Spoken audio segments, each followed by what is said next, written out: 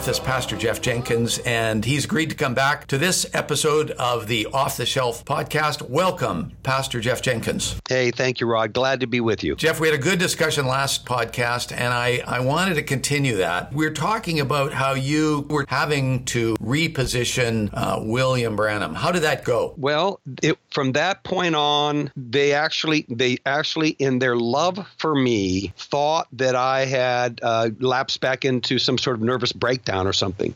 They could not at that point take me serious, but they did see my actions as a threat. So a threat to their existence, not so much as a body of believing people, but keeping the saints together, the church maybe splintering. And I had already told them that I would not, I had a choice. I could either stand up and declare that the message is actually, it's caustic, it's not functional, and we need to reevaluate everything. It's going to be hard. We have to rethink. And I could have split the church, we'll say, or I could have said, you know what? They have the same Holy Spirit I do. And it took me 2 years of investigation. So from the time that you and I talked, I waited 2 years before I finally basically told the church, these are my findings. They even let me go on a sabbatical. And they said, take several weeks off, pray, seek God, and then regroup with us. So I did that, and only to become more convinced that we were out of balance. And so then when I presented it for the final time, I asked that I could at least speak to the church, some sort of a farewell speech. I wasn't going to divide the church or split it. And I wasn't going to use nuances or innuendos and try to convey some sort of secret hidden message. I was just simply going to say goodbye. Well, they were so fearful of that, they said, we'll give you 10 minutes. So initially they were going to give me the pulpit. Now, it's ironic that a pastor for 33 years and 7 months would be stripped of all authority so rapidly. But it shows you that in reality, the pastor, my pastorship and every message pastorship is based solely on William Branham and what Brother Branham taught and what they believe William Branham taught according to Scripture. And so the pastor at this point then, he's non persona grata. And so at that point then, my position, my servitude, my life, my actions, my deeds, all are literally set aside. Everything I did for people, all the lives that, were touched, saved, that were turned around, that all evaporates, and you become instantaneously a threat to a movement. And to some degree, I understand that. So I was hyper radioactive. And so when I began to tell the people goodbye, I began to weep. And even that was considered a threat, or I don't think they would have known it as a ploy, but I was almost, in a sense, moved off the stage. And I remember I was going down to shake people's hands, and there was actually an individual behind me wanting to move me on, get me out of the sanctuary. And that was, to me, that was disturbing. But they were afraid of you, what you represented. Correct. And the many years of a life lived, a life of devotion to them. I was always a pastor. I could say that with all my heart. And they knew that. I was there for them. So there's not a one of them that could say, he was never there for me, unless, they have their own personal problems. But I've tried my best to be a servant to the church. But I put it this way, it's kind of humorous. Jesus Christ and William Branham got me my job. And then Jesus Christ and William Branham got me fired. That's a good way to put it. Yeah. And I have to tell you this, too. I had a young man who works for a group called Teens for Christ, and he lives next to the church there. And he would jog by, see my name, and call me out and say, God, either expose this man or deliver him from this cult.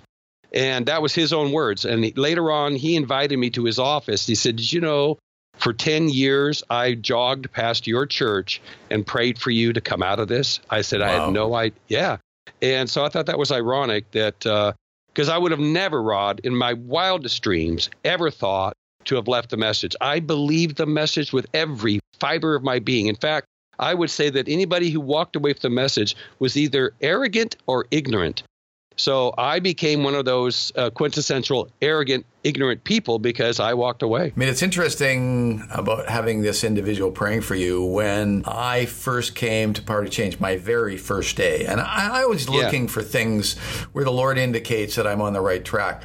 I was walking down the hallway to talk to the fellow who at the time was leading the organization. And as I was walking down the hallway, two men, it was this individual who at the time was the president of Power to Change, and a man I didn't recognize came to me, and he introduced himself, was introduced to me, and he said, "Rod, do you know a man by the name of Peter Deiser?" And Peter will, I'm sure, be coming onto the Off the Shelf podcast in the not too distant future. Good. But this individual said, "Rod, do you know Peter Deiser?" And I said, "Well, I know Peter well. He was a deacon at the church that I was at when I came back to the Lord back in 1973.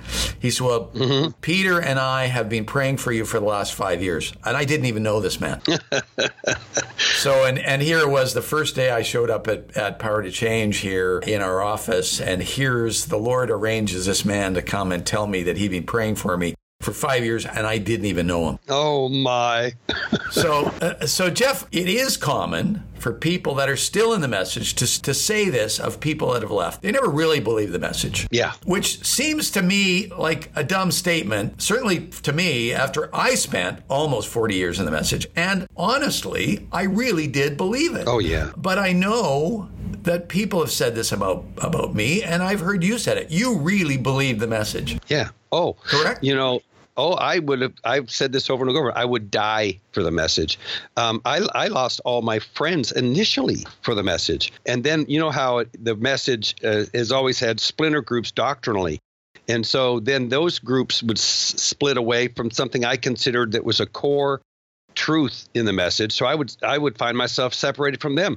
So to say that I wasn't 100% devoted and loyal to the message of William Branham, I would be lying to myself. I 100% believed. I think everybody in the church knows I did. They would probably have to come up with some reason as to perhaps justify my leaving. But no, Rod, absolutely the truth. I mean, my mom would always say to me, "Why can't you just be a good Baptist?" You know, my friends, I mean, all of them, I witnessed to them. Not a one of them received me. So, yeah, no, I believed it with all my heart. But here's another thing, Rod, I find very, very interesting, a subtle dynamic. And that is that when I initially gave my heart to God as a long-haired, dope-smoking hippie, I didn't embrace William Branham. I accepted Jesus Christ. It was like the Holy Spirit, aside from, despite the dysfunctionalities of the message and the misgivings of Brother Branham and his teachings, the Holy Spirit was still gently leading me to the cross. Then as I became older, I intellectually began to receive the message, and I blended Jesus Christ and William Branham together like everybody does. I'm amazed at how many people in the message will not admit that, but they do. And in reality, a lot of people in the message did give initially their heart to Jesus and are saved, but are confused about the new birth because of Brother Branham's false teachings on the new birth. And again, people in the message have a hard time with this. I never did, but I think a lot of people, in effect, and they wouldn't admit this, I think most of them, take William Branham's words, the message, and effectively exalt it, not just on par with the Bible, but ultimately above the Bible, because you can't disagree with Revelation 10:7. You can't disagree with Malachi 4:5-6. How can you disagree with the messenger to the seventh church age? So because you can't disagree with him, where he is actually in disagreement with the scriptures, you have to, as I was constantly told, take those scriptures and put them on the shelf, which is the worst thing you can do with the Bible. Right. Actually take passages of scripture that are plain and put them on the shelf, which effectively means you've just put William Branham's message and words above. You've exalted them above the Bible. Oh, my, yes. In fact, another thing I found out is that everybody in the message assumes that they have so many revelational truths. I mean, you heard that, all these mysteries that were revealed and all the revelation that was revealed. But in reality, most message people do not know their Bible. And I could say that I could include myself in that category concerning sanctification, justification, and the baptism of the Holy Spirit. And it wasn't until when I came out that I thoroughly looked at how Brother Branham hijacked basic salvation and began to realize the message people are Bible illiterate. They're not Bible literate. And they're illiterate, and they do not know the Bibles because they have a very narrow view of Jesus Christ. And a very narrow, in other words, they don't believe the blood of Jesus Christ ultimately sanctifies them so that they can receive the Holy Ghost. They believe they have to somehow, through the inner working of the Holy Ghost, get rid of lust or get rid of smoking or get rid of, and that maybe a year from now or 6 months from now, they can receive the Holy Ghost. You know, Brother Branham's favorite quote was to take the boxcar and a train, fill it full of stuff, and then you seal it. And so, but he said, not until the stuff that's unnecessary is emptied out can it be filled, and then it's sealed for its destination. But his way of explaining that is that it would take a prophet, a sharp, two-edged sword, rugged preacher to come out of the wilderness and shape a bride. And it sounds so right, and it's all Branham-centric. It's not Christ-centric whatsoever. Well, that's one of the things that I have come to realize about justification. I mean, we would get really excited about, and there was even a song. I never did it in the first place, right? I'm justified. Right. I didn't do it in the first place. But that's only a 50% understanding what justification really is. Justification doesn't just get me out of the hole up on a level ground. It actually takes me all the way to heaven. It does. It basically, I stand clothed in the righteousness of Jesus Christ. I am not my own. And when I stand before God and say, okay, you have to let me into heaven. He says, well, why? Give me your resume. I can stand and give him the resume of Jesus Christ. Yes. Not things that I've done, but this is what Jesus Christ did for me. And the other thing that I came to realize is that on my worst day, Jesus Christ doesn't love me any less. There's nothing that I can do.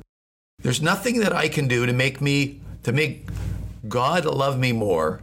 And there's nothing I can do to make God love me less. His love for me is unconditional. It is. And because of that, I love him. Because of that, I want to serve him. Yeah. But it's not because of a bunch of rules and regulations. No. In fact, I was considered the worldly pastor among my message peers, even when I was in the message, because when women would come to me and say, is it wrong to wear a little bit of makeup? I would say, no. I had a sister come to me and she said, did you know Sister so-and-so wears makeup? I said, really? Yeah, I says, but you have to be careful. She wears it in such a way that you could hardly tell. I said, sister, that's the way you're supposed to wear it. And so I was, it was just like comical.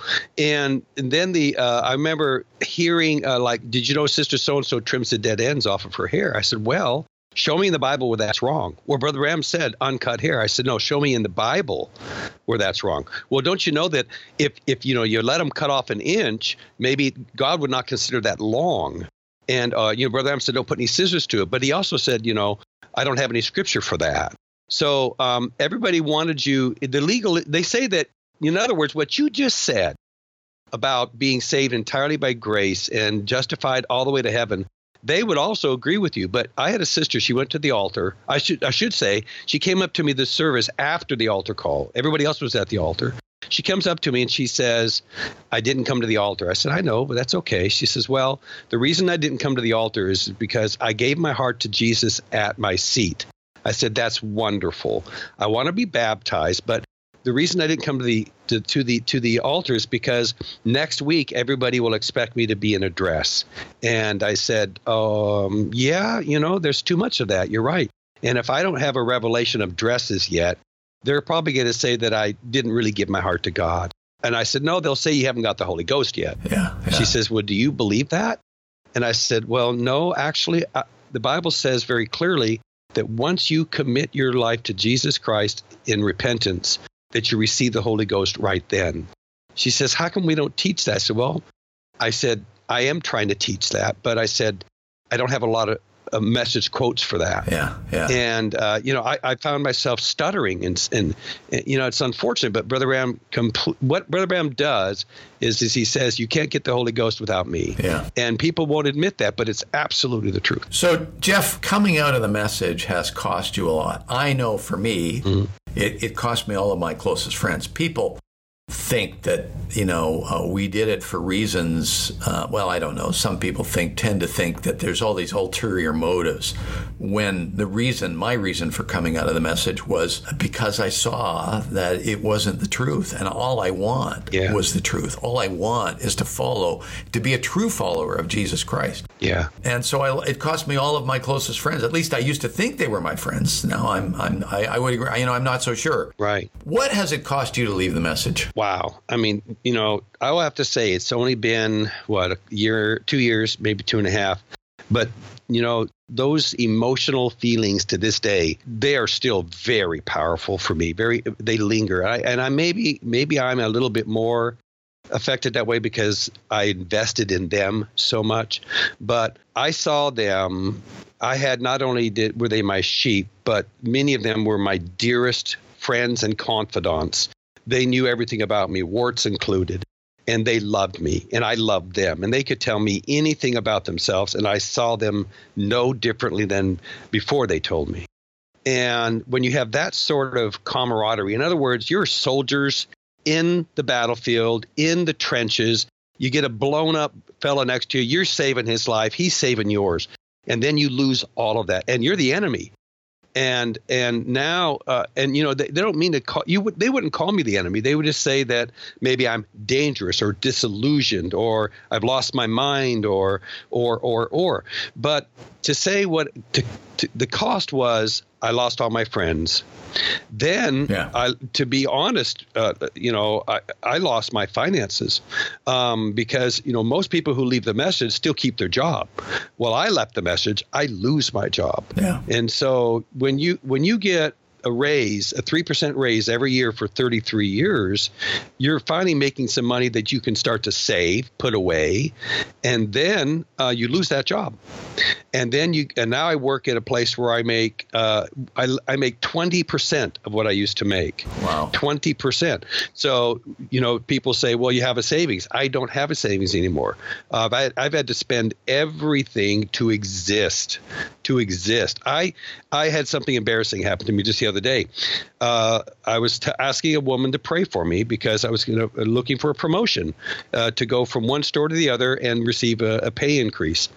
And I said, and then I just said casually, I said, because I could sure use it. I got a leak in my roof and my dryer's on the fritz. And that's all I said. Well, then she asked me, did I get the job? A week later, I said, no, actually I didn't. Another person who had more experience than I did got the job. Well, she said, I'm sending you a check for the dryer. Do you know how embarrassing in a sense that is, how humiliating that is? I used to be the one that gave the money away. I used to be the one that helped the needy, helped the poor, helped the missionary, and now I'm the one. But you know what, too, Rod, I can say, thank God there was somebody there to help me with my dryer. What else can I say? Yeah. And I know that God's gonna provide, and things will come around. It's only been 2 years, and it takes that sort of time to make that adjustment. But I lost my closest friends. Now, I want to say this too, and maybe you're seeing this happen. After 2 years, some of them are reevaluating how they let me go. So I've received phone calls from different people in the message, people just weeping and saying, I'm so sorry. The way we treated you was wrong. Things I said about you was wrong, and I want to apologize. And so, again, I think that's commendable. It's the leadership of the Holy Spirit. I had a friend who I used to always, we play games together. He got a hold of me the other day, and I went up to see him in the hospital, just the dearest friend of mine. I couldn't ask for a better friend, just a David and Jonathan relationship. And I went to see him up in the hospital. He was actually close to death. Well, he's recovering now. And so he called me. We're going to go to lunch. So I am seeing some of that. But going back to your initial question, it not only did it cost me, Rod, initially, but here's the ironic thing. I wanted to start a church for those that also were ex-message, so I did. But Rod, here's something extremely interesting, and perhaps you can elaborate on this, because I think you've done a better study on this than I have. But I found that when I started this little church to help the people that came out, they looked at me as their former pastor, because most of these people had come out before I came out, saw the errors before I did, and most of them got into Believe the Sign and other venues that caused them to realize.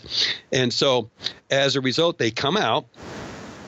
And then their kids, now these people are 50, 60 years old, but they have teenagers. And you know what happens is the teenagers see me as their former pastor, and it creates a stigma.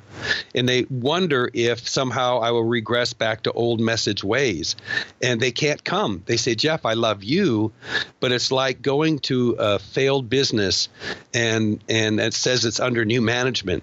It's hard for me to believe it's under new management because I still see you. So I was radioactive on both sides, both in the message circles and in even trying to help and start a new church with the teenagers. It's taken a couple of years for those teenagers to finally say, okay, I get it now. So yeah, I could elaborate, but you get the point. I try to encourage people that have come up, and I still get, through the Believe the Sign website, through emails that come to me. There's still lots of people that are coming out. Yeah. And we're going to be interviewing some of those people in future episodes of the podcast. But you're very true. We're considered to be somewhat radioactive, and people don't want to have anything to do with us. I can count on one hand people who've contacted me afterwards that were in the message. Wow. But for the most part, we've had a bunch of people who have come out. Yeah. Who then do want to have some contact, because nobody that's outside of the message can really understand what you went through and what your background is. So we have a fellowship as fellow Christians who've come through a shared experience coming out of the message that we don't have with a lot of people. So the cost was high, Jeff, but was it worth it? Oh, my. Every time I always end my comments concerning having come out with, it was absolutely worth it. You had alluded to the being completely justified and saved, and God's complete unconditional love for us. And that unconditional love is what I'm feeling and sensing. Brother Branham would talk about unconditional love, but really it was not unconditional, because after all, if you did certain things, you just didn't get the Holy Ghost. And I have never been more liberated by the Bible, more free to serve Him. And I also sense that if I fail, if I make a mistake, I can get up so much faster and move on with so much more strength and energy spiritually. It's just Jesus Christ is now the very center of my life. I appreciated what I saw in the supernatural, the ability for Brother Branham to discern and to call people out, and that there was an aspect of that really blessed me. But honestly, now that I look back, that's where it stops and that's where it starts, because his teachings were not correct. Now, there were some teachings that were correct, but they were all hybrid. They were all confused. He was not a Bible student. Frankly, he wasn't a Bible student. He took a lot of his teachings from a guy by the name of Clarence Larkin. He did. He sure did. And even his dispensational, which would have been considered hyper-dispensationalism, is not accepted by the masses. There are some that receive some form of dispensationalism, but Brother Branham's view was simply wrong. Because if you follow Brother Branham's view of you needed to be under Luther or Wesley, then there's a major flaw there, because there were men actually that were doing tremendous jobs with sanctification, tremendous jobs with the just are saved by faith. And it wasn't just Martin Luther. Martin Luther was more a political figure than he was a spiritual leader. And to choose him as a messenger, so on and so forth, when there were men that were doing so much more for the gospel. And in other words, there were people that were paralleling, peers, contemporaries that were paralleling these other men that were doing the very thing. And yet we will choose one man and say, that they were the bride for that day, when there were other people not even following Luther who were teaching the same things as Luther, and they didn't follow Luther at all. So apparently they're not bride for that day. It doesn't even make sense. Yeah, well, the other thing, too, is since he said that the doctrine of the Trinity came from the devil, to follow the messenger of your age was to be able to be part of the bride of Christ. Actually, what he said is that some people had to believe what he considered to be doctrines of the devil, to be satanic teachings, in order to get into the bride. Well, that makes no sense at all. No, that again, it's not scriptural. Jesus did not. He said, if somebody's preaching the truth aside from me, if they're not against us, they're for us. And then Brother Branham comes along and says, no, if somebody's preaching something different than I'm preaching, then it's the mark of the beast, or it's you got to stay away from it. And particularly, I would say the Trinity doctrine. Now, to be fair, I've heard people who are Trinitarians, and maybe they're extremist Trinitarians, say that, if you don't believe the Trinity, then you're not saved or you're lost. But I also hear the modalist teachings, which Brother Branham was a modalist, say that if you believed in the Trinity, then you were an idol worshiper because you believed in three distinct separate deities and gods. Well, a Trinitarian doesn't believe that. It's a straw man argument. Jeff, I know we could go on for a long time. If you'll agree to come back in the future, we'd love to have you back. I'd love to talk about some doctrinal issues, love to talk about some other specific issues with relating to William Branham. We'd love to have you back if you would agree to that. Oh, Rod, it'd be an honor. I anything that you, I, and your friends, people that you'll have on, I think that will shed some light on truth, pull some of these things off the shelf. You mentioned a moment ago people coming out. I'm seeing it all the time. I bet you at least one or two a week I get a phone call or a message or somebody from overseas or somebody in the States, they're coming out. And so that, to me, I want to see people find balance in Christ. Absolutely. It's about pursuing Christ and being a true follower of Jesus Christ. That's what we want to point people to. Amen. Jeff, thanks for taking the time with myself and with our listeners. I know that many people have wanted to hear the answers to some of the questions that I asked you today. My desire is that the Lord would richly bless you, Debbie, and your family, and thanks for coming on the podcast with us. Thank you, Rod. It's been a true honor. God bless you. God bless you.